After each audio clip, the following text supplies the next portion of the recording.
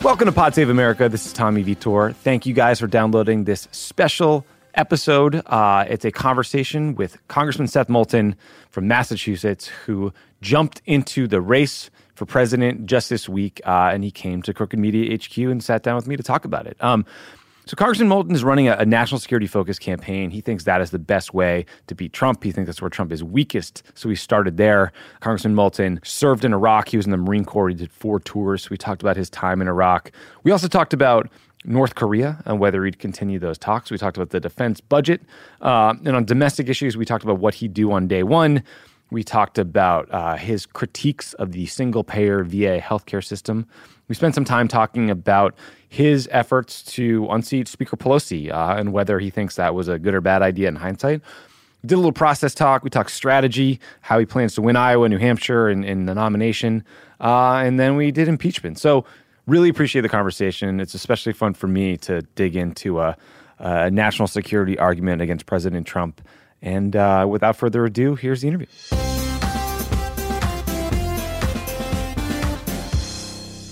I am honored to have in the studio Congressman Seth Moulton from the 6th District. Tommy, I'm honored to be here. You, in the interest of transparency, I should say you're running for president, and you invited me to go for a run this morning at 0600, which I declined because I'm soft and lazy, but you did it. That's impressive. Not really. Okay. It's just a run. But There's a generation of people who work in New York who think I'm an asshole right now. Okay. Let's start at the top. So it's April 26th, right? You're the 19th candidate to jump in. Biden's the 20th. What did you see in the other candidates in the field running for 2020 president, the Democratic nomination that didn't do it for you? Like, what made you make this tough decision? we have got to be willing to take on Donald Trump, not just as president, but as commander-in-chief. Mm-hmm. And I think this is actually where he's weakest. I mean, he has let us down across the globe. He has bastardized the meaning of patriotism. His vision of making our country strong and safe is the exact opposite of what we need to do to achieve that. And so I'm going to take him on those issues, and I'm going to add that to the debate.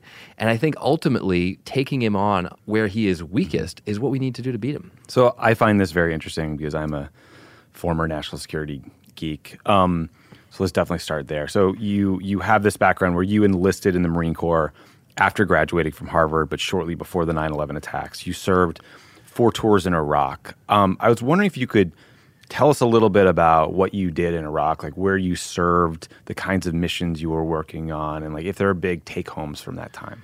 Yeah, sure. I mean, first of all, you should know that I just wouldn't be here at all if not for that experience. I didn't grow up interested in politics.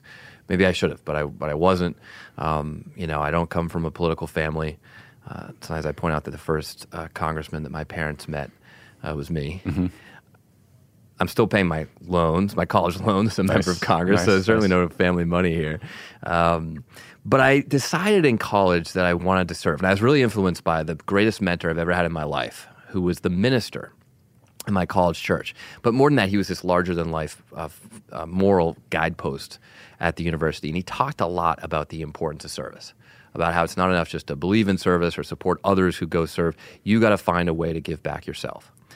And sitting in this church in Harvard Yard with the names of the people who had lost their lives in wars, that the church was dedicated to, it made me really think about serving in that way. I had so much respect for these 18-year-old kids who put their lives on the line for the country. So I wanted to sign up. I knew I wanted to be in the infantry, to be on the ground. Mm-hmm. And little did I know that 9/11 would happen. Right. I'd go through a year of training thinking that we all thought we had just missed the war, right, because Afghanistan would be over in a few months, and then that would be it in 2002. And then came home for Christmas in December 2002. And on Christmas Eve, my future battalion executive officer called me and said, "When are you coming out to California?" I said, "Well, I've got a month of leave. I'm hanging out in Massachusetts for a month, probably going to do a little skiing." He's like, "Nope, you're coming out next week. Pack your bags, get a will, and get a will." Yep. Okay. and we're getting on a ship to Kuwait. Jesus. And so we did. And we got to Kuwait. The lieutenants of my battalion took bets on whether we'd actually invade. I was on the side of, no, there's no way Bush is actually going to do this. But we did. And so my first job over there was as a platoon commander in the invasion, just fighting our way to Baghdad. And so you fought your way to Baghdad. I think you probably went home for a little bit. You signed up to go back. I mean, 2003, 2004, Nasiriyah, Najaf, I mean, that was some of the more intense fighting of the whole war, right? It was. And we had no idea how much worse it had gotten since 2003. I mean, the summer of 2003 was actually great. I mean, the Iraqis were thrilled that they'd been liberated from Saddam, but we clearly had no plan for after the invasion.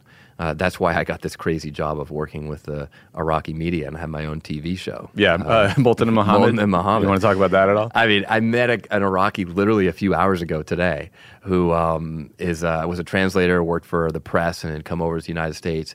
And I walked in and he looked at me and his eyes brightened. He's like, I know you. Really? I know you. I said, it probably was a TV show. He's like, yes, that's it. That's it. That's so crazy. It was like a super popular TV show. It's crazy. And you guys are doing like investigative journalism? Yeah, like sort of like a mini version of 60 Minutes. We were really just trying to teach the Iraqis how to have a free press. And we found one of the best ways to do it was just have our own show that they could watch us put together, produce, report on, and everything. But yeah, it's crazy. I used to have to sign autographs in the street. I mean, nobody asked for my autograph in the street as a U.S. congressman. It's an incredibly important thing, the free press. It's a very cool role. It doesn't feel like something that you should ask a Marine infantryman to do. Exactly. Where's the State Department? And that's the point. The point. No plan whatsoever for what happened after the invasion. Not nearly enough resources for the State Department or anyone else. And so one of the stories of Iraq was a bunch of young men and women in the military just stepping up and doing a whole bunch of jobs that we weren't trained to do, that we weren't prepared to do, but we needed to do to try to get the country on track. Yeah. But at the end of the day, we left Iraq at the fall of 2003, hoping that things would stick together, and we came back about 6 months later, maybe 8 months later, and it was a mess. Yeah. And we saw far worse fighting in Najaf in 2004 than we'd seen in the whole invasion. Jesus. So for your service in Iraq, you won the Bronze Star, which for those listening don't know is the nation's fourth highest award for heroism under fire. You won the Marine Corps Commendation Medal for Valor, but you went through this whole primary campaign where you didn't tell anybody about this. I believe the Boston Globe was going through your military record. They figured this out. They called your office, and you finally agreed to talk about it. Your parents didn't even know. I mean, I would read from the citation, but I think you would probably punch me. I'm just curious, like, why didn't you want to talk about that time or that citation? Because it's not about the awards. You know, we were just doing our job, serving the country, and that's what matters. And I think there's sort of a healthy disrespect among veterans for people who just come back and tell war stories. And frankly, I'd seen a lot of Marines do incredibly heroic things that they were never recognized for. So I think it was just the right thing to do. Mm-hmm. Do you think there's a middle ground between, I respect the hell out of that answer and appreciate it, but I also think that people in America don't know what happens overseas. I don't think they know a real war story. They don't know what our soldiers and sailors and Marines are doing day to day. And I'm wondering if there's a way that you think we all as a body politic should better educate people on the reality of war, because it's not the movies. It's not the bullshit you see coming out of Hollywood. I think it's a good point, Tommy. And I have tried to talk a little bit more about some of the stuff that we went through as a platoon and some of the things that I saw other guys do, and I'm incredibly proud of it. You know, even in the midst of this war I disagreed with, I was proud to go there, and I was proud to go there 4 different times, so no one had to go in my place. And I did see incredibly heroic things. People just, there's nothing more powerful in your life than when you see a fellow young American, someone who might have not too much in common with you, come from a very different background, different experiences growing up, just be willing to literally put his or her life on the line for you. And I saw that all the time over there. Yeah. I felt I saw the best of America in the worst of circumstances. And there was a day in 2004 when a young Marine in my platoon looked up at me and he said, sir, you ought to run for Congress someday so that this shit doesn't happen again. Mm-hmm. Now, he didn't convince me right then and there to run because I went back. I used the GI Bill, went to business school, and the first job I took was in Texas. So obviously you don't move to Texas if you're planning to run for office in Massachusetts. But when this opportunity to run came up and I was approached by this group that's trying to get veterans to run for office, I thought back to that conversation. Mm-hmm. And I decided that, if no one is willing to step up and challenge the system and make some change, then we're going to keep making mistakes like the ones that got us into Iraq. Yeah. So let me ask about that vote and that mistake. I mean, Vice President Biden announced his candidacy yesterday. He voted for the Iraq War. He's one of many people who did. I mean, do you think a vote like that is disqualifying at this point? No, I don't think I don't have a litmus test like that. But I do think it's time in our politics for the generation that went to Iraq and Afghanistan to take over for the generation that sent us there. Right. I think it's time for generational change in our politics, and it's something I've been fighting for ever since I got elected. It's something I talked about in my first campaign. And I think it's time that we really lay out how we as Democrats are going to lead this country forward, both here at home to meet the challenge of the new economy, to make a better healthcare system, but also abroad. How are we going to lead in the world? Mm-hmm. There's a lot of people right now talking about going back to the way things were before Donald Trump, like putting NATO back together because he's worked so hard to tear it apart. And that's okay. I mean, I don't disagree. I mean, I think NATO is really important. Mm-hmm. But NATO was founded with a 1949 rationale. It's not 1949 anymore. Right. We do need to put NATO back together, but we've got to give it a 2020 rationale. We got to make sure NATO is relevant to the fact that Russia's conducting cyber attacks on our allies, not rolling tanks through the Fulda Gap. Sure. So we got to modernize all these institutions and really take a totally fresh look towards foreign policy and our national security. And a lot of these issues about being strong abroad and being a moral leader for the world, they have a lot of effect on what we're doing back home too. I mean, just look at our foreign policy in Central America. That can affect whether or not we have an immigration problem at the southern border. Absolutely. I mean, Trump's doing the exact opposite of what we should be doing. He's pulling aid out of Central America. We should be doing what we did in Colombia, which turned a narco state into a tourist destination for Americans in about 15 years. Yeah. That's the approach we should take to Central America. Is there a problem with migrants coming in unprecedented numbers to the southern border? Yeah, and Democrats need to be willing to admit that. But let's also have a plan to fix it. And we have experience with this. We have a roadmap in Colombia. We got a roadmap. It's hard, but it's doable, and that's exactly what we should do to strengthen our national security and to strengthen our security back here at home. Totally agree with you. So this is an interesting race. There are a couple other veterans in the race. Mayor Pete was a naval intelligence expert. Congresswoman Tulsi Gabbard served in the Army. How do you feel like your experience in the Marines is different from theirs, or is that something you think about? Well, first of all, I really respect their service. I respect anybody who's willing to stand up and serve the country, whether it's in the military, in the Peace Corps, here at home, and AmeriCorps, a program like City Year. We need more people to do that, and actually going to be a big part of my platform. I've been talking about national service for years. I've been promoting it in Congress, and I'm going to talk about how we can get more people to serve our country, especially in civilian service programs back home. But the experience I had was actually leading Americans in combat. Yeah. And fundamentally, the job I had was getting an incredibly diverse group of Americans. People from all over this country, different states, different backgrounds, different religious beliefs, different political beliefs, all united behind a common mission to serve our country. And in a lot of ways, I think that's exactly what we need from the next president of the United States. These are terribly divisive times, the most divisive certainly in my lifetime. And we need to have a president who understands how to bring people together in very divided times and get them to believe in our country. Get them to believe in America so much that they want to work every single day to make it better. Yeah, agreed. I've heard you talk in the past about how, we went into Iraq and ultimately left too quickly and then had to go back in because ISIS, came back. I think you've expressed some concern about leaving Syria too quickly for the same reason.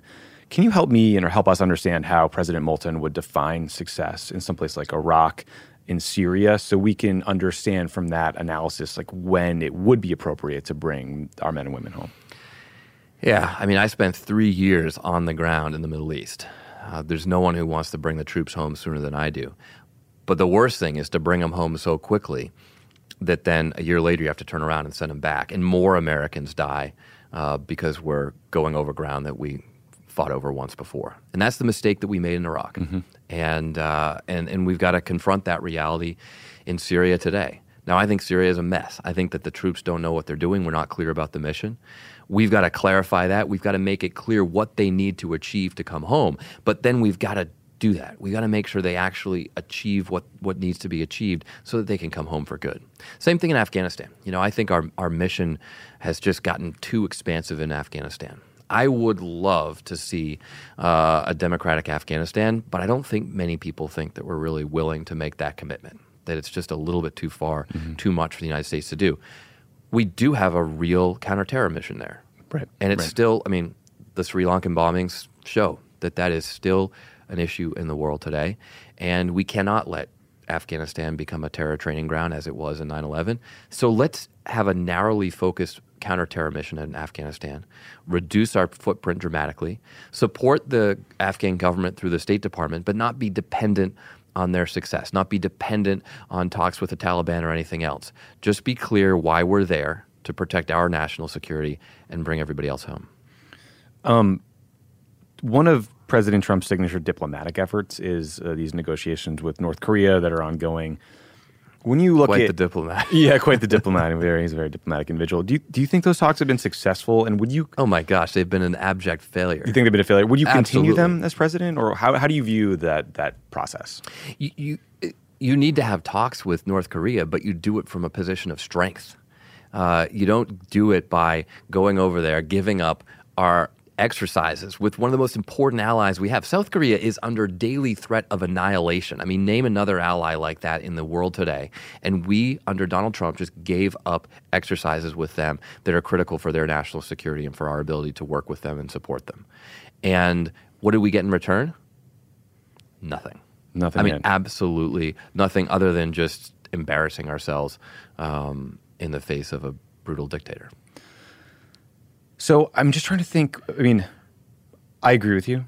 And then I look at what Obama did in terms of the sanctions, and there was a pressure campaign that was effective. I think there was important diplomacy through the six-party talks.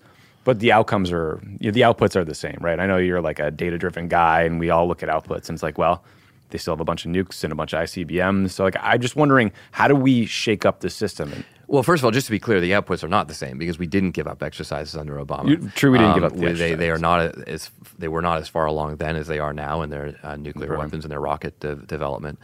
But this is one of the reasons why I'm calling for really rethinking how we're approaching things in the Pacific. I think it's time for a Pacific version of NATO to actually get our allies, which don't all agree on every issue, but to get them united in a formal arrangement to help contain China and North Korea. And in the same way that NATO has been so successful in Western Europe, in uniting us, not just from a national security perspective, but from an economic, from a cultural perspective, really as a bulwark against the expansion of Russia into Europe. We need to do the same thing in the Pacific. That means some tough talks between allies like South Korea and Japan that don't always get along. Right. But hey, we did that between Germany and France and True. It can't be harder than that, yeah, right? They were not entirely friendly after World War II. And there's a lot that we can do there to really strengthen our alliances.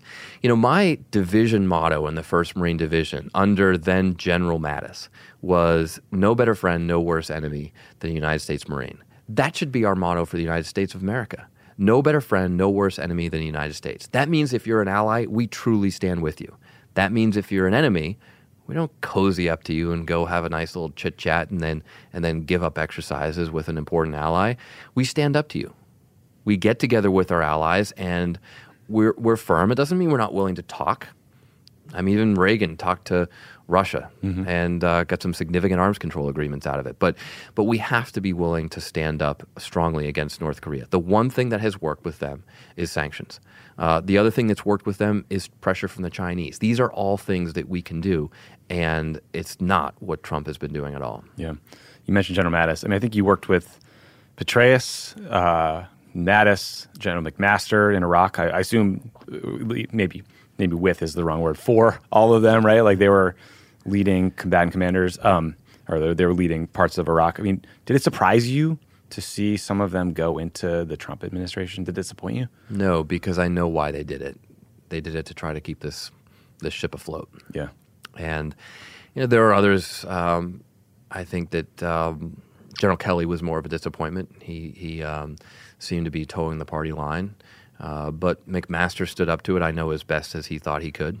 Mattis certainly did. Mm-hmm. These are people who were trying to do the right thing for the country. Now, I know other military leaders who were asked to go into the administration and thought it was not the right thing to do and did not go in. And I respect that decision as well. But I know why Mattis and McMaster and Petraeus was not part of the administration. But I know why they did this, and I respect them for that because they certainly took a lot of personal hits. Yeah. But it was amazing when Mattis resigned. The sense of dismay in Congress on both sides of the aisle, because we were losing one of the last people that we thought was there to do the right thing at the end of the day. Mm-hmm. It was palpable. Yeah, and it's frightening. We don't like to talk about this much, but I think one of the points here is that the stakes of having Donald Trump as our president are much higher than people realize. And the most frightening day that I've ever had as a member of Congress was the afternoon that a few members of the Armed Services Committee went up and rode around the Doomsday plane. Can you explain what that is? So it's literally like from the 1950s. It's this big plane that that flies around in the event of nuclear exchange, right? And gives the commander-in-chief and the U.S. Air Force the ability to fight back, to shoot nuclear weapons at Russians or whoever else in the event that we're attacked. And it's a frightening experience, but you do walk into this plane, you think, okay, this is like the 1950s, because it looks like the 1950s. I mean, we're still using 8-inch floppy disks to manage our nukes, which is pretty pathetic, although it does make it difficult to have. I was going to say, that is the one advantage. Side benefit, I guess. And The Crooked Store's latest collection has a clear message for anyone trying to take away abortion rights. Don't. The No Trespassing collection features 4 different designs, each inspired by a different state where abortion is under attack.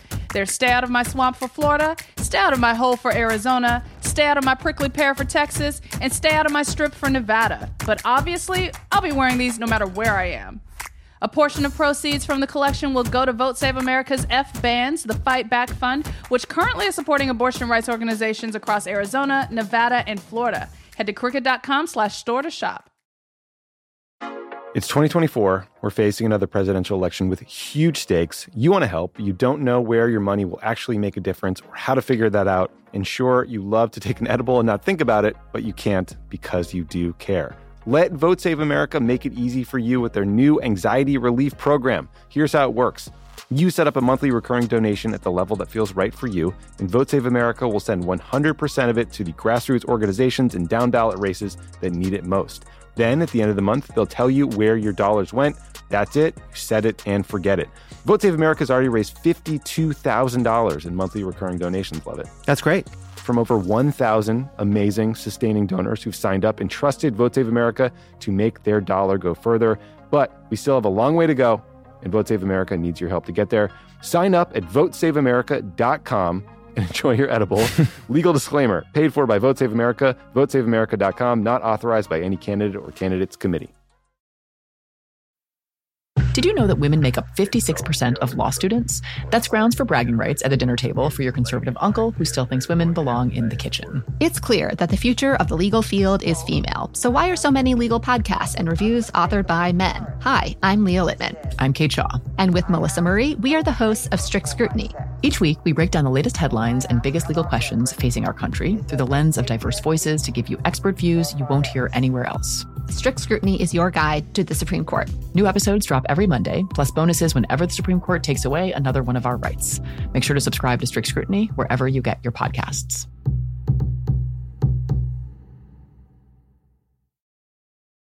And so you're in this thing and you're kind of expecting when they say, okay, we're going to walk you through an exercise, you're expecting like, okay, the Soviets are sending 200 missiles our way. And instead, we put on the headsets and sat down for this exercise. And, it was classified, so I can't say exactly what it was, but it was frighteningly real.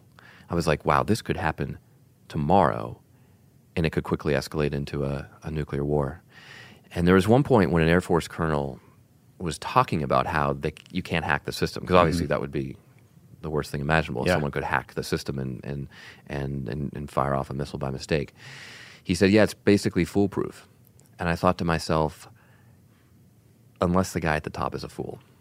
Which he is. And so the stakes here are really high, and that's Yeah. why I'm in this race, because we've got to confront Trump where he's weakest. We've got to confront Trump on these issues. We can't just cede leadership, foreign policy, national security, making the country safe and strong, and fundamentally defining what it means to be a patriot. We cannot cede that to Donald Trump. For too long, Democrats have kind of let Republicans run with these issues.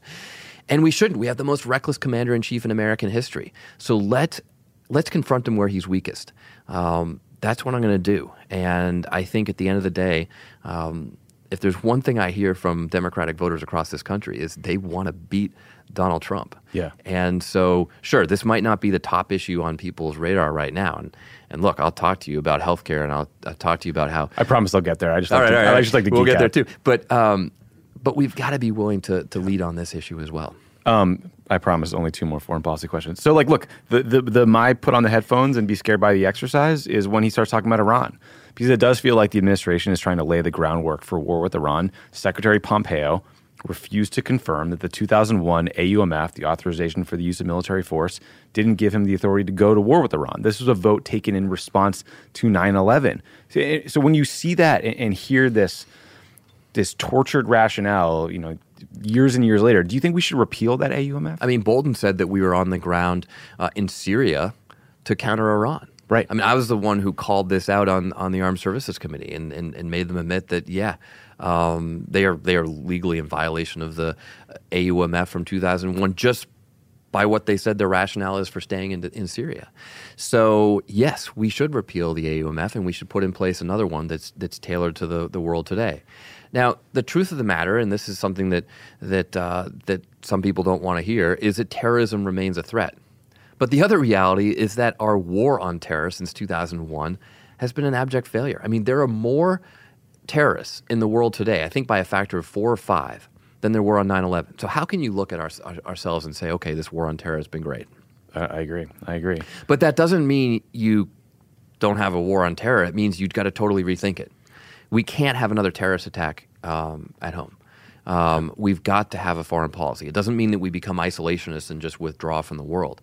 But we've got to have a smarter next generation foreign policy that will actually keep us safe. Well, so I agree with you. But the 2020 budget request from Trump includes, I think, $750 billion with a B dollars for national defense. When you hear the track record you just talked about, right, 4 times more Sunni extremists in the world than pre 9/11, and you hear those numbers, it sounds obscene to me. I mean, we're creating a fucking space force while we're zeroing out the Special Olympics, right? Like, what are we doing? Well, I mean, look, I know you dug into these budgets. I mean, to give Trump credit, I mean, we all know that he got 5 deferments from the Vietnam War, but maybe if he could have been a space cadet. Yeah, right. That's right. I mean, so you, as part of your job in armed services, you dig into these budgets.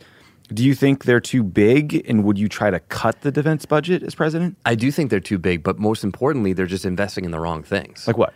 Like, why are we still building as many aircraft carriers as we're building when the Chinese, for the price of one aircraft carrier, can build about 2,000 anti-aircraft carrier missiles? Don't tell me that one of those 2,000 couldn't take out an aircraft carrier. So there are a lot of tough decisions we need to make about our defense budget that not only involve investing in new technologies, like actually building a cyber wall to protect us from China and Russia, like making the commitment to being the world leader in AI and artificial intelligence that China has already made, and we refuse to make. Every time I ask Trump administration officials about it, they won't make that commitment that we're going to be the world leader. We've got to invest in these new technologies, but we also have to cut the old legacy systems that are just too expensive, too much money. I think there's this interesting paradox where because China and Russia have lower defense budgets, they're not going to compete with us by just building as many aircraft carriers as we have. They're just trying to figure out ways to defeat these systems that we have now and build the next generation of weapons. We need a new generation of arms. We need a new generation of arms control. And like I was discussing with the Pacific NATO, we need a new generation of alliances. One of my big lessons from government is that prioritization is key. Odds are you get one big thing done, especially if they do it via reconciliation, right? So Obama chose the Affordable Care Act. Trump chose a tax cut for billionaires. What's your day one plan? What's your big thing you want to get done? Well, we have a lot of work to do in this country. And the first thing we have to do is just restore moral integrity to the office, is to actually show that we can bring Americans together. So I'll get to like a big idea, but I think this is the most important thing. When you sign up for the military, when I went to Marine training, one of the first things I learned was that I could fail a test, and they'd let me retake the test. I could drop out of a run, and I'd probably get to do it again the next day. But if I lied about anything, I'd be gone that afternoon. We need a commander-in-chief. We need a president of the United States who we can trust. It doesn't mean it's going to be someone that we always agree with. But the most fundamental failure of Donald Trump is that you cannot trust him. You cannot trust anything he says as commander-in-chief of the United States. So we have got to restore moral integrity and credibility to the office. But you want a moonshot? Please. I think we should develop fusion energy. Okay. And this is You're something a physicist? that, well, I do. You have a physics degree, right? Degree. Didn't get the best grades in physics, but got out of there with a degree. I couldn't open your textbook, so. There is nothing that will do more for climate change than carbon-free energy. And nuclear fusion, which is much safer than fission, is something that's actually within reach. If we put, the tens of billions, not hundreds of billions, but just tens of billions of dollars into it, we can probably get there within the decade. And that's the kind of investment that we need to make in the future of our country and in the future of our world. But we also need to be putting a lot of money into healthcare.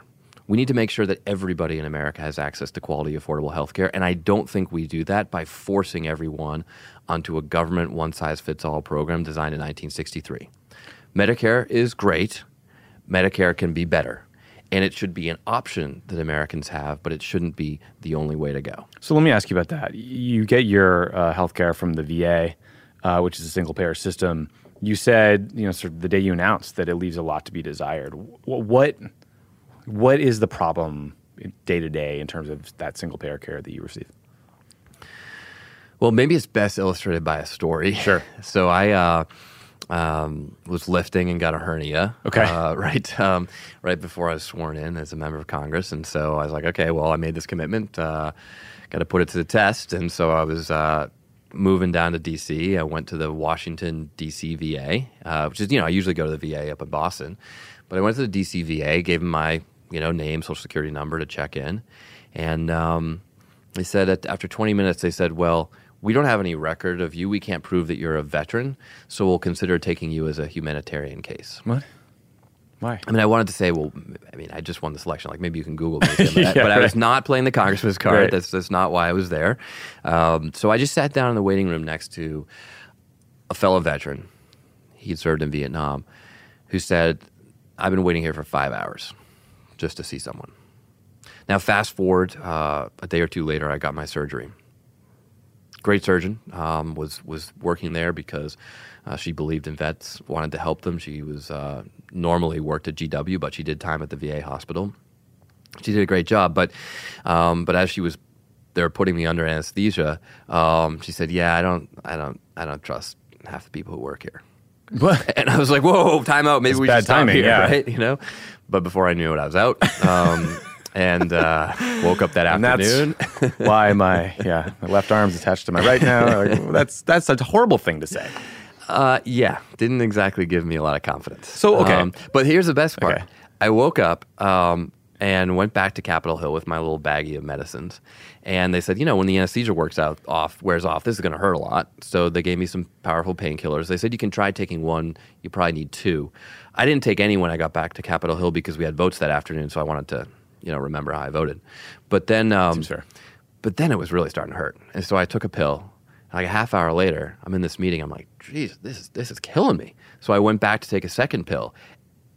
And I looked more carefully at the bottle, and they sent me home with the wrong medication. They sent me home with Advil. So that story is insane, and everyone who treated you should be fired, except for the surgeon.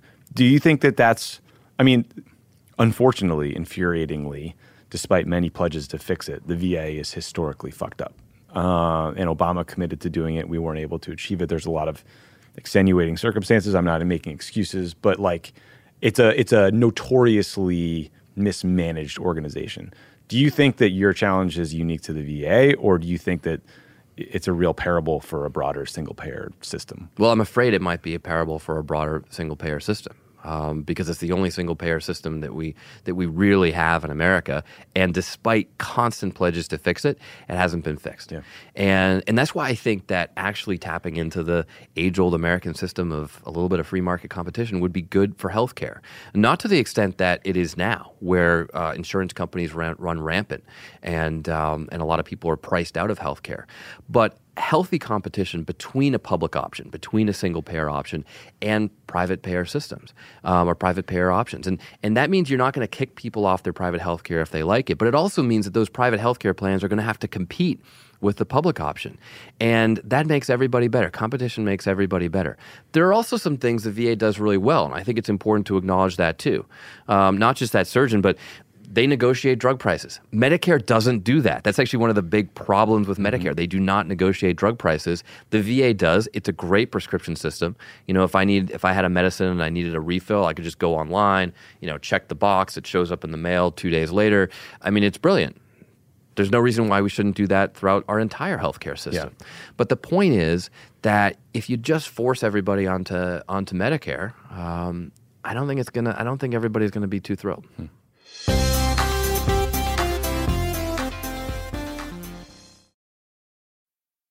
Did you know that women make up 56% of law students? That's grounds for bragging rights at the dinner table for your conservative uncle who still thinks women belong in the kitchen. It's clear that the future of the legal field is female. So why are so many legal podcasts and reviews authored by men? Hi, I'm Leah Littman. I'm Kate Shaw. And with Melissa Murray, we are the hosts of Strict Scrutiny. Each week, we break down the latest headlines and biggest legal questions facing our country through the lens of diverse voices to give you expert views you won't hear anywhere else. Strict Scrutiny is your guide to the Supreme Court. New episodes drop every Monday, plus bonuses whenever the Supreme Court takes away another one of our rights. Make sure to subscribe to Strict Scrutiny wherever you get your podcasts.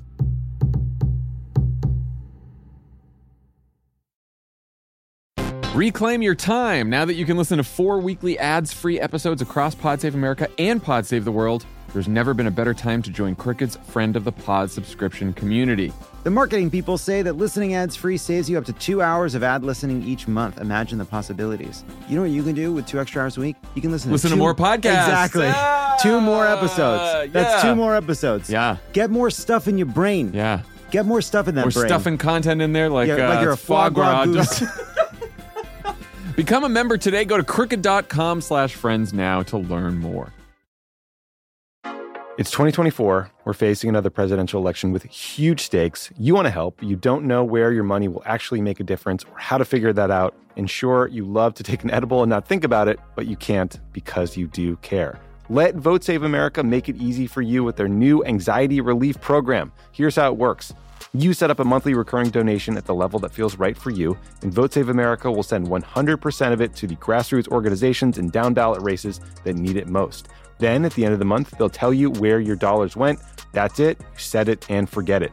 Vote Save America has already raised $52,000 in monthly recurring donations. Love it. That's great. From over 1,000 amazing, sustaining donors who've signed up and trusted Vote Save America to make their dollar go further. But we still have a long way to go, and Vote Save America needs your help to get there. Sign up at votesaveamerica.com and enjoy your edible. Legal disclaimer, paid for by Vote Save America, votesaveamerica.com, not authorized by any candidate or candidates committee.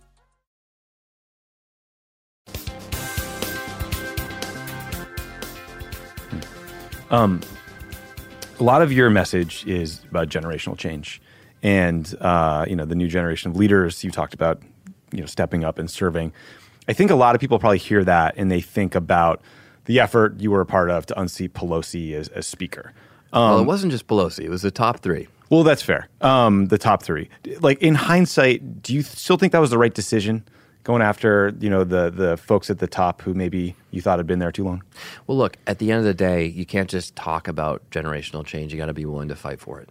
And the compromise that we got as a result of that debate, of having an actual democratic debate in the Democratic Party about who our leaders should be, which should be what we all expect, is we got the Voting Rights Subcommittee, we got the Climate Change Subcommittee, and we got an agreement on term limits that did two things. First of all, it gave Pelosi the votes she needed to become Speaker without forcing all the freshmen who only got elected because they promised to vote against her to change their promise, to break their promise. Mm-hmm. So that was a big win, both for her and for those freshmen. And it got us an agreement on term limits that means that this new generation, the historically diverse class that just got elected to take back the House, will actually have a chance to lead in the future.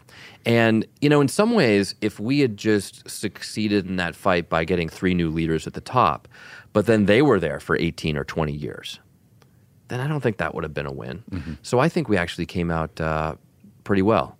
And where does that put me in this presidential primary? Well, frankly, we're not going to be able to beat Donald Trump if we don't have a nominee who's willing to take on the Washington establishment, who's willing to fight for change, who's willing to talk about how our party is going to lead the country forward, not just how we're going to stand up to Trump. And Speaker Pelosi, by the way, is doing a fantastic job of standing up to Trump, and she deserves a lot of credit for that. But we also need leaders that people look to and say, that's the future of the Democratic Party, that's the future of our country. Yeah, I was wondering if we can tease out what the younger generation's leadership looks like, right? Because I look at the recent battles against Trump and the shutdown, and I'm thinking, if I'm President Moulton, I want Nancy Pelosi breaking arms and getting me all the votes I need because she's pretty fucking good at it, I don't think she's the only one who can do this. I think there's some amazingly talented leaders in our party, and you see some of them rising up today. Cheri Bustos is doing an amazing job with the DCCC. And she actually understands what it means to fight for the districts we need to win because she comes from a district that voted for Trump. Hakeem Jeffries is a rising hotshot in the House. He has the potential to be the first African-American Speaker of the House, and he's doing a great job as a chairman of our caucus. There are a lot of very, very talented people in the Democratic caucus, and I think it's important that we give them a chance to lead as well. They're going to take us forward into the future, and that makes for a stronger party. Okay. Let me talk process for a minute. Process. Everyone loves process. No one wants to talk about process. So, come on. I want to know how you're going to win, right? Because there's a lot of folks in the race. I think there's some, I'm not saying you, that are in to highlight an issue or to sort of build a personal profile. I want to know, are you planning to compete in Iowa? Are you going to go to neighboring New Hampshire? Do you have paid staff on the ground? Is there a fundraising goal? What kind of things are you guys working on to win this thing? So obviously on day 4, we have this all figured out. Yeah, exactly. Literally day 4. But it's going well so far. First of all, we're starting on the ground. This is a grassroots campaign.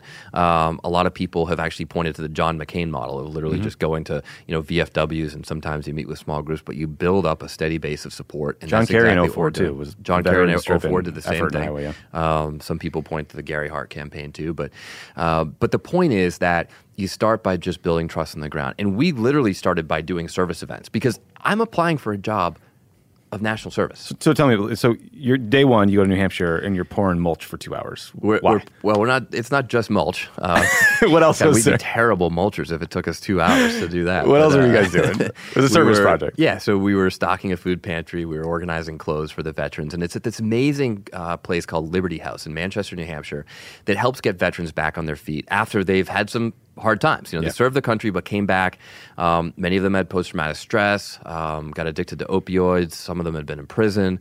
But they're such inspiring stories because they're getting back on their feet. They've got jobs. They're sobering up. They're doing really well.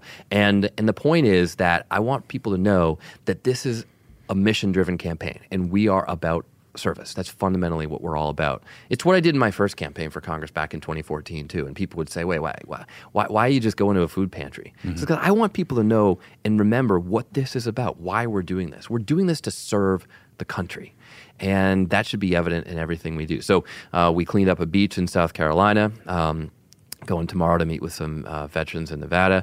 Met with junior ROTC cadets in Iowa. Cool. And it's been an incredibly energizing experience. So we're going to compete on the ground. Of course, I'll spend a lot of time in New Hampshire. In fact, there's actually no state I've spent more time on time in my entire life other than Massachusetts than New Hampshire. And so I'll spend a lot of time on the ground there. But we're going to start with veterans and students, and we're going to work up from there. And we're just going to build the grassroots support for this campaign. And if there's one thing that I hear from voters everywhere I go, it's we need to beat Donald Trump. We need a nominee who can stand up to Trump and win. And that's why I think it's so important to be willing to confront him on these issues, all these issues I'm talking about that amazingly no one else in the field is really hitting him on. We've got to take him on his job as commander-in-chief. It's shocking to me that the Mueller report just came out. Mm-hmm. You've got a Kushner out there saying, "Oh, it's not a big deal." Yeah, that's unbelievable. Unbelievable. I mean, and fundamentally, this is a story of dereliction of duty by the commander-in-chief of the United States, because his number one job is to keep us safe. His number one job is to keep us safe, and he refuses to do that because it might harm his reputation. Yeah. So after Pearl Harbor, they had a Pearl Harbor Commission, and it was actually quite critical of the Roosevelt administration. After 9/11, there was a 9/11 Commission. It was actually quite critical of the Bush administration. But you never saw Roosevelt or Bush out there saying, "Oh, no, we shouldn't look into this. We shouldn't investigate this because it might look bad at me." Mm-hmm. But that's exactly what our president today is doing, and we're not calling him out about it. We're not calling him out on it, and we need to as a party if we're going to win. Agreed. The big debate coming out of the Mueller report has been about whether we should impeach Donald Trump. We've been fighting about it here at Pod Save America. But Tommy, I mean, yeah, and so I'll answer your question. I know where you're going. But it shouldn't be the debate. The debate should be, how do we as Americans, not as Trump supporters or Trump haters, not as Democrats or Republicans, but as Americans, protect ourselves when we were attacked by the only power on earth that could literally wipe out all life in America in about 20 minutes. I agree. I mean, look, the New York Times story about how the former head of Homeland Security being unable to even raise the issue of efforts to protect us from another hacking by the Russians, it made me break out into a cold sweat and feel nervous about 2020 all over again. Well, just to be clear, for a whole set of reasons. They absolutely are going to hack the 2020 of elections. Course, yeah. I mean, they're probably listening to this podcast right now. With any luck, we need the downloads. But I agree that that's the more important issue, but I think it's a distinct one. I mean, there's a question of whether, when you read what you read in the Mueller report and you see these efforts to obstruct justice, whether there's a moral obligation from Congress to begin impeachment proceedings. And then I think there's a question of whether it's smart politics. I'm curious if you have a take on that. Yeah, so I think that those are both good questions, but the one that matters for the oath that we all swore as members of Congress is to uphold the Constitution. And that's to do the right thing on principle, which is to have this discussion. I mean, you can't look at the situation we're in right now, where Trump and his associates very clearly committed crimes and not be willing to have this debate. That's why I actually voted last year to start this debate. I mean, I think that the majority of our party was wrong to wait until now to even bring this up for a question. We had a vote in the House last year about whether to go forward with impeachment debate, and I voted in the minority to do so. And I think now we realize maybe we backed ourselves into a corner by waiting for the Mueller report. Now that's separate. Having that debate is separate from voting. Congress does two things. We debate issues and we vote on them. It's not the time yet to vote on impeachment. We don't have all the facts. We don't even have the full unredacted Mueller report. But we absolutely should be having this debate, and frankly, we should have been having it for a while. Biden, in his announcement video, called President Trump an aberration. Your colleague, Elizabeth Warren, has a very different take. She doesn't believe he's an aberration. She thinks he's the sort of part of a natural, disconcerting progression of a system that's rigged in a Republican Party that's gone crazy. Do you have an opinion on the subject? I do. It's basically whether you think Trump is a symptom or a cause. And it'd be great if he were a cause, because then that's an aberration, because we just get rid of Trump and this all goes away. And sadly, I don't think that's the case. I think he's a symptom of a very divided America where a lot of people feel left behind, where the economy is changing so fast. The jobs are being taken not by immigrants, but by robots. They're literally being automated out of existence. And a lot of people who used to have a good paying job, who used to be able to support their family and maybe even go on vacation once or twice a year, they can't make ends meet. What do you do when you can't make ends meet? Your kids are addicted to opioids. You know that their chances of success in life are worse than your own. The first time in American history that's happened, when the next generation's chances are worse than ours, and you just don't see any hope. And then you look to Washington, and they're doing nothing to help. Yeah. I mean, that's a real sense of betrayal. It really reminds me when I go to these districts, like I did to support all these Serve America candidates that endorsed and supported in the midterms. The 40 seats that we flipped, 21 of them were endorsed and supported by my Serve America organization, including a lot of really inspiring veterans. And they all won tough, moderate districts, and they won them by putting country before party and saying that they were going to go to Washington to actually get something done. Because when you talk to people in these districts, they're like, Washington didn't do anything. Yeah. They're not doing anything to help. And it actually reminds me of the feeling I felt in Iraq, where I just felt totally left behind by the people in Washington who were playing politics and had no idea what my experience was like as a Marine infantryman on the ground. Yeah, you think Paul Bremer wasn't dialed into the reality? Hard to believe, but he and his combat boots.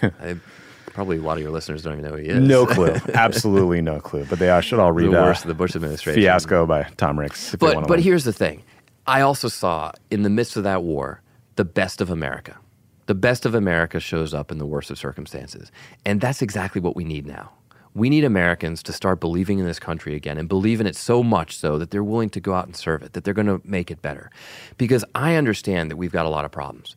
I mean, 50 years ago, poor and middle-class people in America couldn't afford health care. Well, today, in 2019, a lot of poor and middle-class Americans can't afford health care. 80 years ago, schools were segregated throughout much of the country, segregated by race. Well, today, schools are still segregated by race. It's just driven by economic inequality. Mm-hmm. We haven't gotten voting rights right. No. 60 years ago, black people weren't given the right to vote. They were scared from the polls. And look, that's happening again today. So on so many issues, we still haven't gotten it right. But at our best, we're a country that doesn't think we've figured it all out. We're a country that thinks that we might. And we're a country where people stand up to serve the country every day to make it better. My sister goes to school every day, not because she thinks the education system is perfect, but because she knows she can make it better.